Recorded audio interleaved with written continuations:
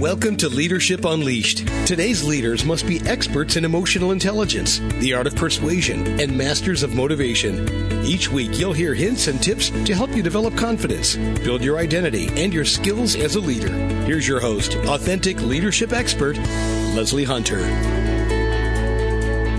Hi, and welcome to the show. So I think it's probably about time that I laid some of my cards on the table with you all, because I have some very specific views about leadership.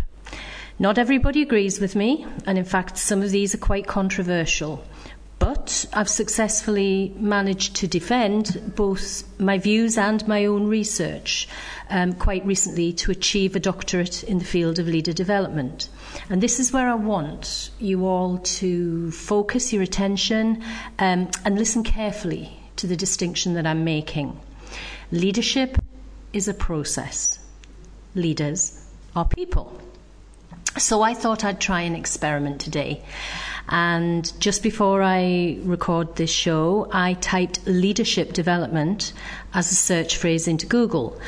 And I got 99 million hits in under half a second.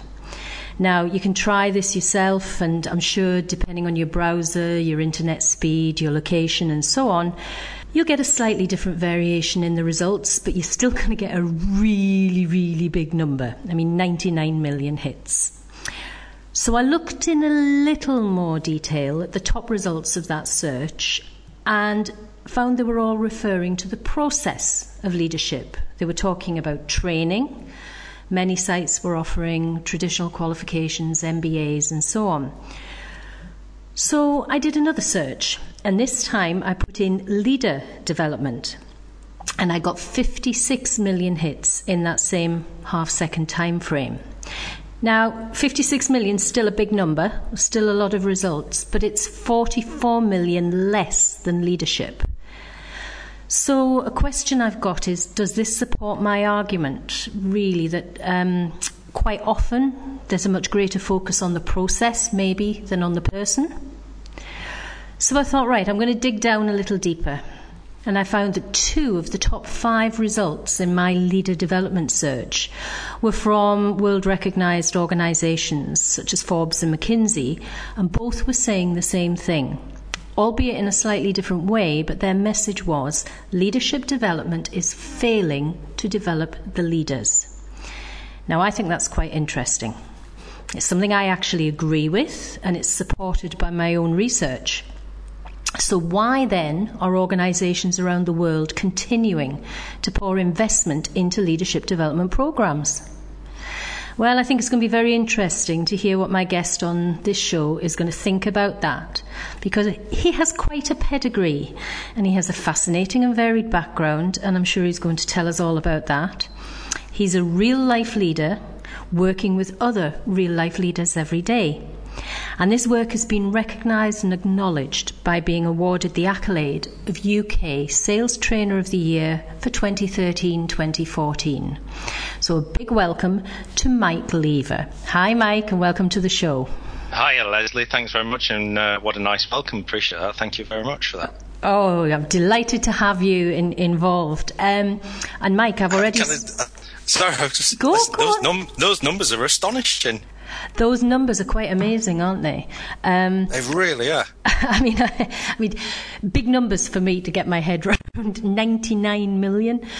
But I started doing a little bit more digging and thought, well, how does this correlate to, the amount of spend on leadership development? And I must be honest, it just got too hard. I've put that in the too hard pile, maybe for the next show. So, Mike, come on, tell us a little bit about yourself. Okay, well, if you can't quite place the accent, I'm originally from Lancashire in the northwest of England, just north of Manchester, the home of the world-famous soccer team Manchester United. So, Lancashire lad, I've worked around the UK quite a bit, and I've sold the big 3F products. That's the 3F product? This is a family show. F's. Family show. Fishing tackle, fragrance candles, and financial products. The three, it's the sales journey that a lot of people can relate to, I'm sure. Fishing tackle, fragrance candles, financial products. It's that typical journey. All at the same time? Not at the same time. Fortunately, that would have been weird. That would have been too weird even for me. Well, that's absolutely amazing. So from fishing tackle to fishing tackle to financial products. Okay, financial products. So at what stage? At what stage did you first experience this concept then of actually being a leader? Well, that was the first time I got a team. Now, I'm not suggesting the first time I got a team I was a leader, because quite frankly, I wasn't. I very barely scratched it as a manager, I think, the first time around. So if any of the guys who used to report to me are listening, they all still talk to me, but I do apologise, because I think on reflection I was pretty lousy, probably as a manager, but certainly as a leader. And that was in 1996 when I was invited to run the national sales training team. So this was part of the head office of the bank that I work for, and I was invited to run the sales training team. This brand new concept that realised they needed as a sales organisation. Okay, but you say that you were invited. Now, I get invited to parties. I get invited, but invited. Were you internal already? Were you headhunted? What did you have to apply? What were the criteria? Or was it just that you were sort of the last person out of the room when they were looking for somebody to... Thanks for bigging it up. What happened was I wasn't concentrating. No, what had happened was we had a new sales director who come in from pharmaceuticals, and he'd come across. And I think he'd seen the good work I was doing in the region I worked in terms of sales training. So once a very big project for the bank was out of the way, he recognised that we needed to have an internal sales training team that was initially part of the corporate training team, but then was taken out and was placed under sales. And as I say, he invited me, said this is what we're doing, and he'd very much like me to head it up and would have come across and do it. But what was interesting was, up until that point, I'd never been a manager of a team, and whilst it was a small team, it clearly wasn't my managerial skills that was being brought across. It was certainly not leadership skills. I was being brought across because I was a good practitioner. I could apply the trade of sales training. So I'm not entirely sure on reflection it was the best reasons. But isn't that really what often happens? People are very, very good technically. They're good technicians, practitioners, and as a consequence, you kind of rise to the top of the pile, get noticed, and then quite often, what I've found, I'll give you an example from my past life. I used to do an awful lot of work in schools. We would see some excellent classroom teachers who were then identified as being the outstanding practitioners, and as a consequence of that, they got fast-tracked and put onto the management programme. But it's very, very different skill set being a very good practitioner and technician in your field or your trade to being a manager, to then that step change again to being a leader, isn't it? It's fascinating to see, isn't it, where this idea that if you're good at that, therefore you must be good at being the manager of it, and the number of really good salespeople that companies have lost because they have promoted them to be the manager of them, when in fact that's not where their expertise lies.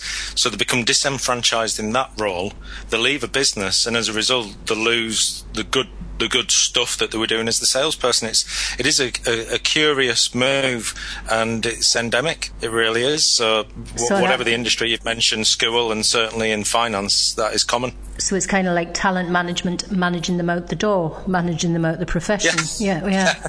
Well, that's a good move. They're really good. Let's promote them beyond their abilities. Yeah. It is, isn't it? It's a curious thing, this. Okay, so let's go back then. So you started off managing a small team, but you didn't stop there. What had happened was I'd run the sales training team for the best part of 2 years, and then there was an opportunity to run. There was an opportunity to run one of the bigger branches, which was in Birmingham city centre. So, in terms of the bank, then it was one of the 3 leading branches for business that the bank had.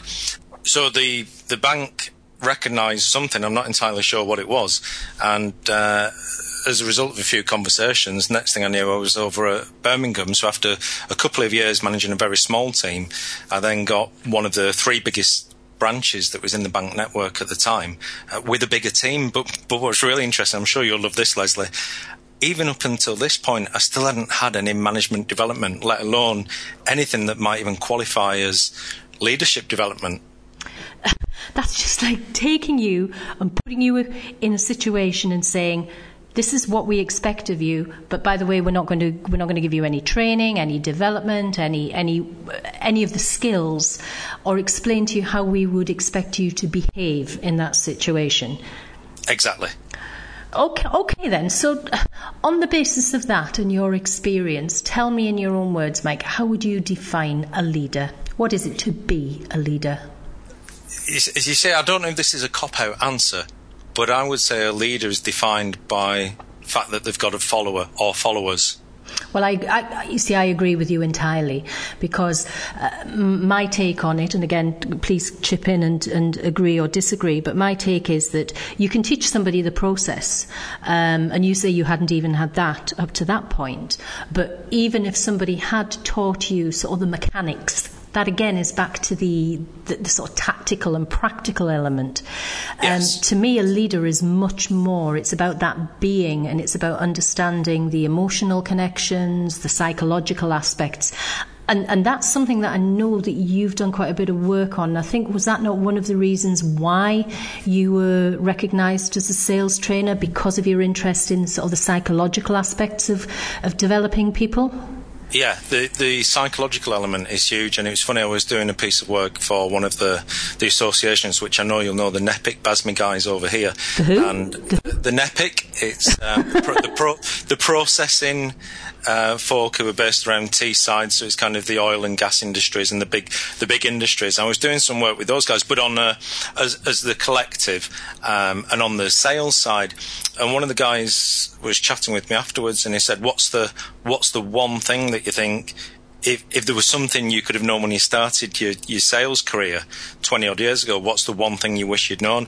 And I said, well, it's something that came just within the last couple of years. We've been working with a doctor of psychology, an amazing guy called John Duggan, and he got his PhD about 30 years ago. So he's older than me, is he? Tell me he's older than me. Congratulations, older than all of us, Leslie. And congratulations on getting your doctorate. I know you put a lot of graft in for that, so well done you, Mrs. Dr. Hunter, well done. And the work that John's done really opened our eyes up, because there was always something at the back of our mind that the brain clearly plays an important role, but what John's been able to do is bring his experience of 30 odd years, and it's kind of been downloading that matrix style into our brains for the last couple of years. And we've simply taken that and said, well, from a sales interaction, in fact, beyond that, from a person-to-person interaction, this is some of the things that are going on. And just to understand that, I say, what's the one thing I wish I'd known 20 odd years ago, and it is an awareness of what goes on in the buyer's head. I've always said that it's much easier if somebody can choose to buy from you than you trying to sell to them. And exactly the same from that people-to-people bit in the leader-followers relationship. Well, if they choose to follow you, because to try and make somebody follow you I think you're on a hide into nothing with that. Well, absolutely. And I mean, all the traditional, and again, I'm scratching the surface, but all the traditional sales training that I've ever had any experience of, is exactly what you say. People buy from people, build the relationship, develop the network, make people want to buy from you rather than try to sell to them. And, yes. And I would imagine, there are so many parallels. As a leader, what you want is to encourage people to want to do whatever it is you're trying to achieve rather than tell them. Exactly. To me, that's management.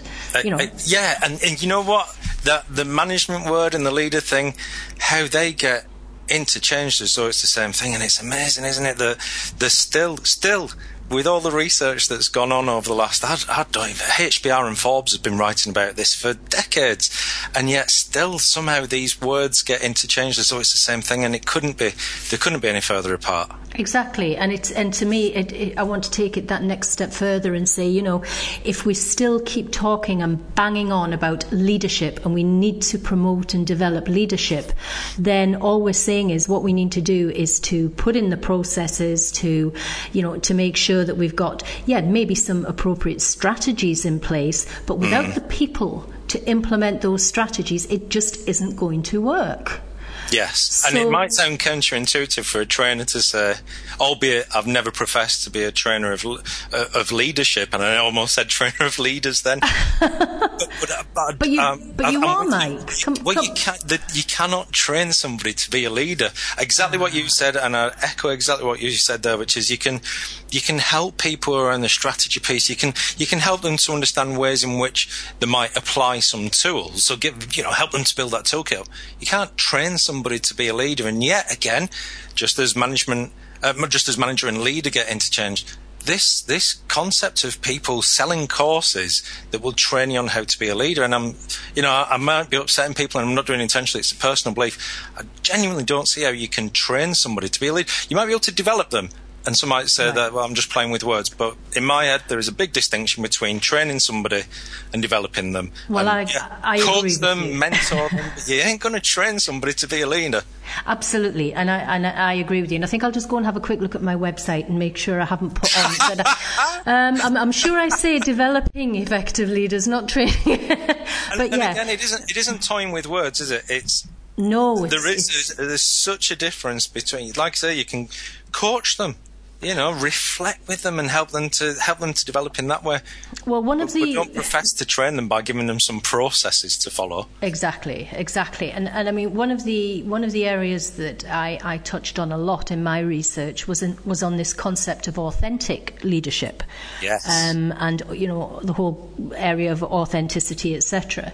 But something that I focused down on very, very strongly was the fact that all the research, academic research, is saying that the most effective and the most authentic leaders are highly self-aware. So this whole concept of self-awareness, of in effect reflecting all the time, having this thirst for knowledge and having lifelong learning as part of your DNA, but also knowing where your strengths are, and in instances where you do need to develop, and then saying, right, what's the best way for me to develop this? Or actually, do I need to develop in this area, or do I bring other people in to cover that perceived weakness or area in me that's not as strong? So surely in your day-to-day work with these individuals, you said that you don't train leaders, okay, so you develop them. It may be in the arena of sales, but you are working with people who are leaders and who are at the leading edge of what they are doing in their profession, yeah? Yes. Okay, so what do you think's the biggest challenge for you then as an individual trying to develop in effect the leaders of the future for the 21st century? What's the biggest challenge that they're facing, and how do you help them overcome that? There's a number of things. The first big challenge is just going back to what you were saying about those leaders who are self-aware and recognise that there is a gap. And the first part is to I don't know if it's just a mechanism that serves a defence, where some folk will say, I don't need any, or I'm not able to be developed further. And in some cases, it might be because they're looking for, which I understand, they might be looking for something from us as consultants, external consultants, saying, okay, are you the folks who I need to be working with? So I get that. I kind of get that. They might be testing the relationship. They could be saying, actually, I don't know if I need something, but I might need something, but I don't know if you're the people to do it. Once we get past that, I'm not sure that there are necessarily new challenges that the leaders of the next 10, 20, 30 years are going to face, because I wouldn't like to think that this notion of generation X, Y, or Z, I wouldn't like to think that the ideas of how they need to be trained will affect how the leaders need to be developed. And just to put that in context, I was at a CIPD event last week, right, and we were talking. Just a second, because some of the listeners may not know. Sorry. So CIPD, it's the Chartered Institute of Personnel and Development. Yes. Yeah. Sorry, keep away from abbreviations, Mike. That's fine. So I was at one of them events last week, and we were talking very specifically about sales training, and we were talking around how sales training may need to be adapted so that we adopt some of the ways in which generation X, Y, Z, so the millennials and beyond, will want to receive that information, and that's fine. For sales training, yes, there will need to be some adoption of how that training is developed and delivered. But for the future generations of leaders, there may well be some technological adoption that's brought in, but principally that concept of mentoring, which is a good couple of thousand years old as a concept, will continue, I hope. And coaching, and again, whether you're following Grow model or pick a model. I'm looking on my try challenge, choice, change. That's my model. I've tried to keep away from that because I know that one's yours. But whatever the model is, I think at the heart of developing those leaders, it's got to be. They need to be mentored. Now, maybe the challenge will be finding somebody with whom they enjoy a comfortable and trusting mentor-mentee relationship. Yeah. But that isn't a new challenge. That is the challenge of today, last week, and next week. The coach, same thing. Enjoying that good coaching relationship with somebody who's they know how to do it and how to work the relationship because of the big emotional buy into that as well. But the people-to-people bit will always be the same. If you want to be a leader in 10 years' time, you're still going to need a follower, and you're still going to have Goldman's article is probably 20 years old now, I think. But it's still the same. What Daniel Goleman was writing in 95 is true today, and maybe the authentic piece, the authenticity as a leader, feels like that natural progression on from when he was writing about emotional intelligence. Yeah, about emotional intelligence, yeah. I think an awful lot of what you're saying is resonating because you're right about the technology. There'll be technological changes, and I think the changing context of leadership, this whole concept of what they're calling VUCA, here's me abbreviating now, the volatile, uncertain, chaotic and ambiguous, these new environments, and also the fact that maybe not so much for you in the sales arena, but from me working with leaders in predominantly for the last year or so in large manufacturing organisations, they're starting to work much more in matrix structures and remotely, so they've got virtual teams. So, they're actually quite often leading people where they don't get that degree of personal interaction, and they certainly don't get the face-to-face interaction that maybe you and I have experienced in our careers, as leaders. And that is going to call on very clear and strong communication. If nothing else, when you are exactly saying there, when it's the matrix management style, where it's the virtual, where it is that those great distances, and whilst the transport and the communication links we have now does shrink the world, when it comes to having those conversations, a lot of folk would still like to have the eye-to-eye, that eyeball conversation.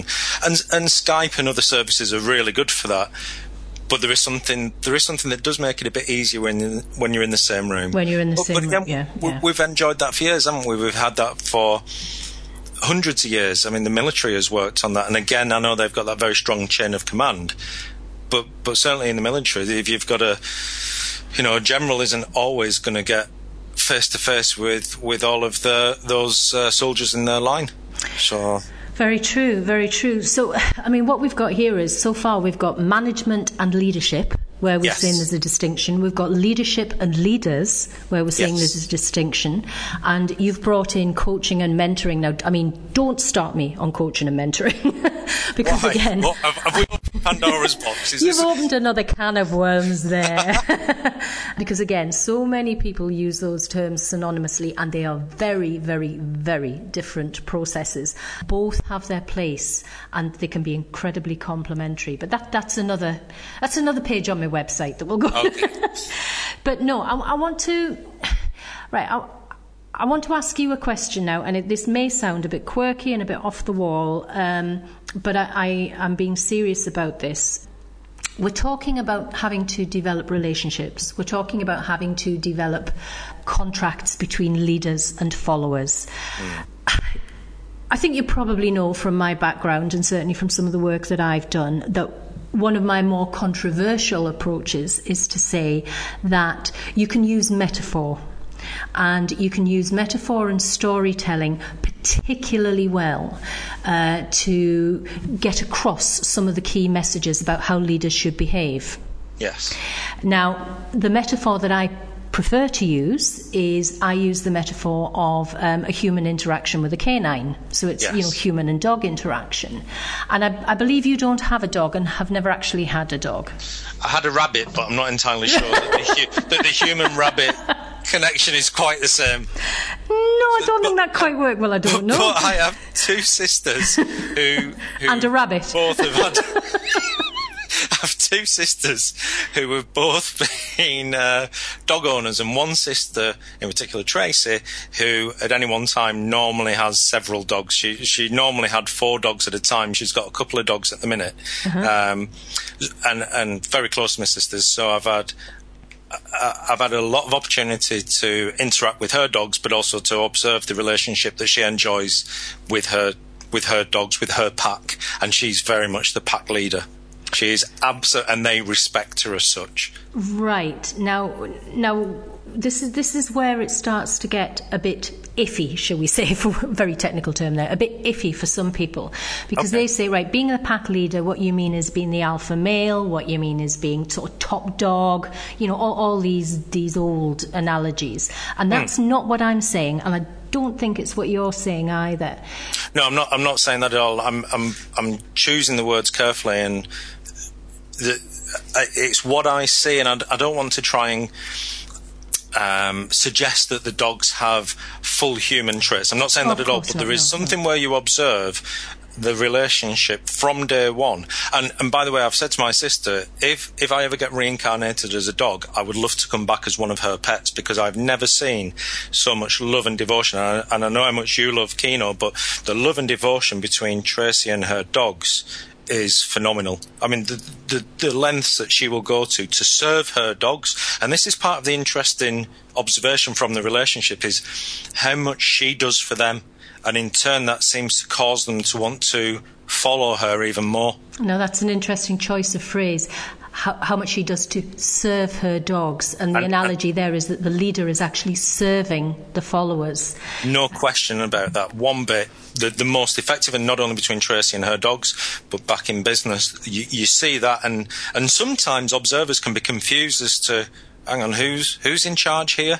And what Tracy has done is with her dog, she has always created an environment where they are extraordinarily comfortable. They know that if there is a Maslow's hierarchy of needs for dogs, they're right at the top. They're self-actualized as a dog.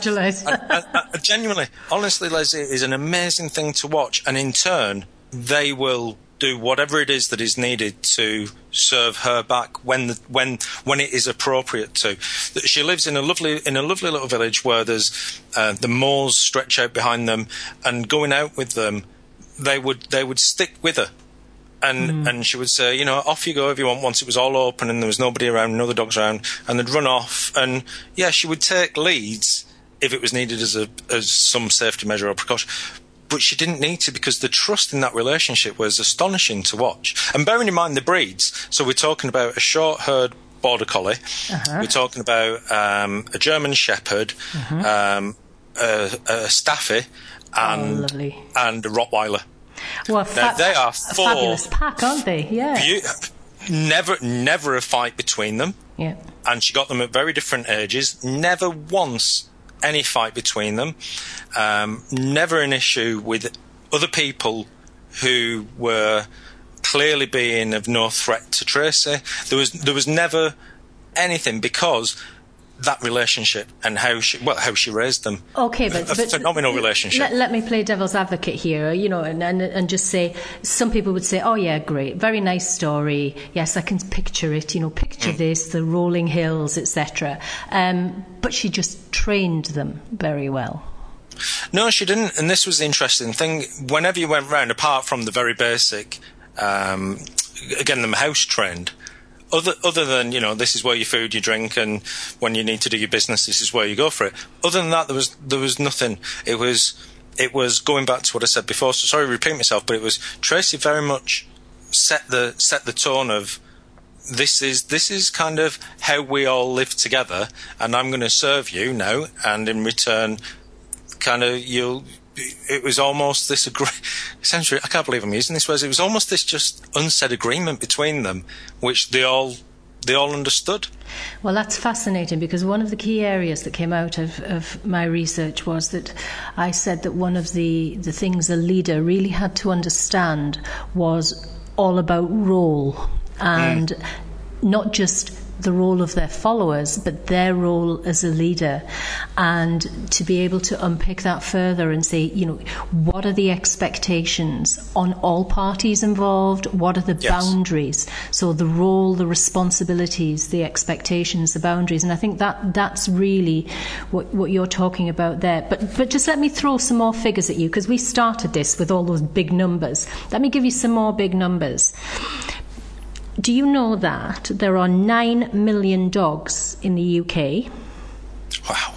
60.8 million in Europe. Right. And 83.5 million in the USA, all as household pets. Right.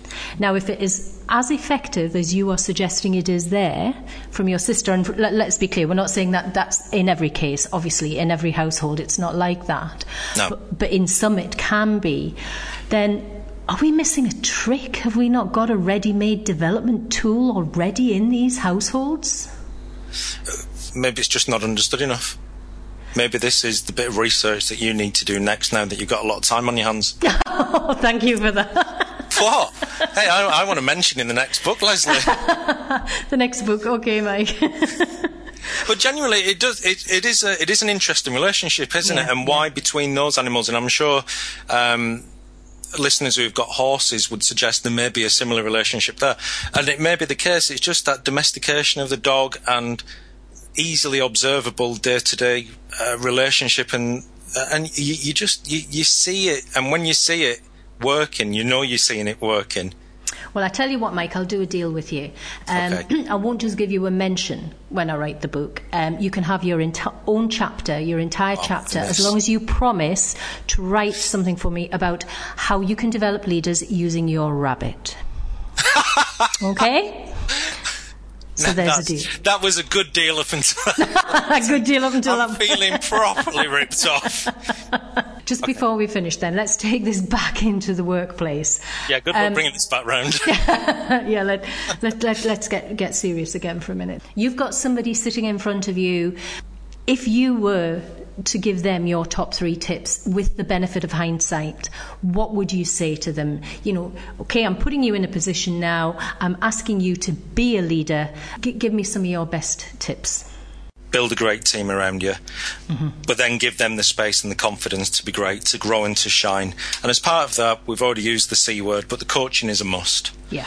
When you've recruited or built a fantastic team around you, it's remembering that you brought them in because they are fantastic. And I think you were saying earlier that you're not going to have all the answers, but that's the whole point of having the great team.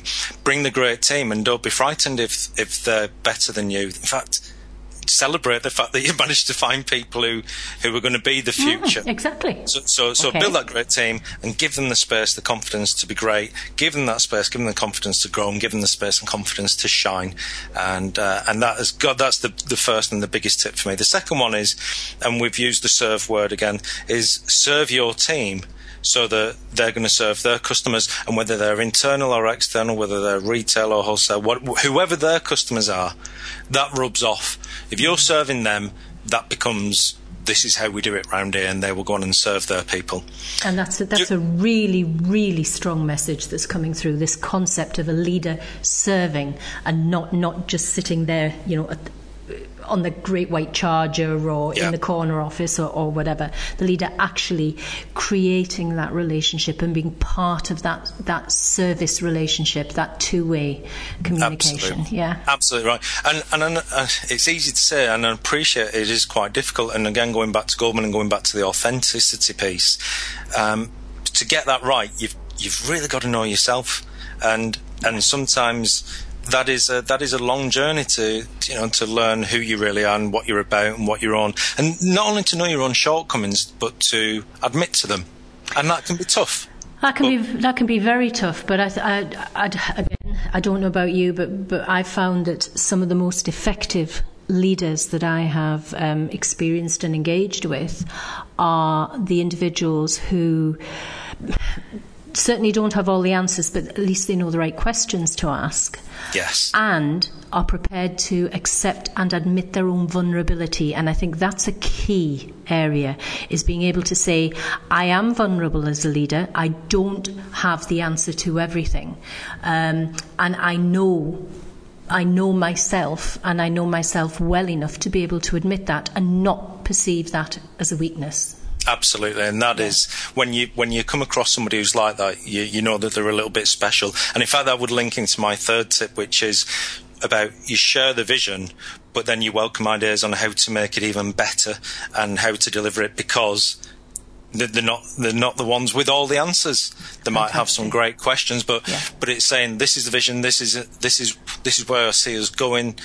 And then get an input, because somebody in the team may well have some incredible ideas that the leaders never even thought of, but the leader isn't going to poo-poo them, they're not going to fire hose them, they're not going to dilute it down, they're going to welcome that input. So there's the final fourth F that I've been waiting for right through this program. Fire hosing. Fire hosing. There you are, Mike. I've gone from fishing tackle to fire hosing. It's water all around, really, isn't it? That's what's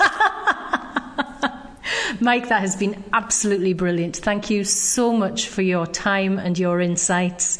Congratulations again on the Sales Trainer of the Year, and just thank you for sharing not just your experiences, but also your honest opinion of not just my work and my research, but also how your sister has contributed to your development and your understanding. And I'm desperate to read this chapter about the rabbit. So I'm not quite so desperate to write it. Well, congratulations, Sue, because your show is amazing. I've really enjoyed listening to it. Oh, thanks so much. Your book is fabulous. Thank you. I've really enjoyed that, and I think the review on Amazon says as much. And congratulations on the doctorate, because I fully appreciate how much work you've put into that. So well done to you. Well, thank you very much, Mike. And I hope to have you back on the show maybe in another few months' time to take this conversation further, because then we might be able to tease out coaching and mentoring. Oh, okay. Oh, there's a good one. Thank you. Thanks for listening today. For more information about Leslie and her book, Who Put You in Charge?, go to lesliehunter.com. There you can also join the Pack, a free membership group where you'll receive regular hints and tips from Leslie, as well as access to some great leadership resources. So how are you doing as a leader? See how you measure up by downloading Leslie's free iPad app, the Effective Leader Scoreboard, available on iTunes. We'll see you next week for another edition of Leadership Unleashed.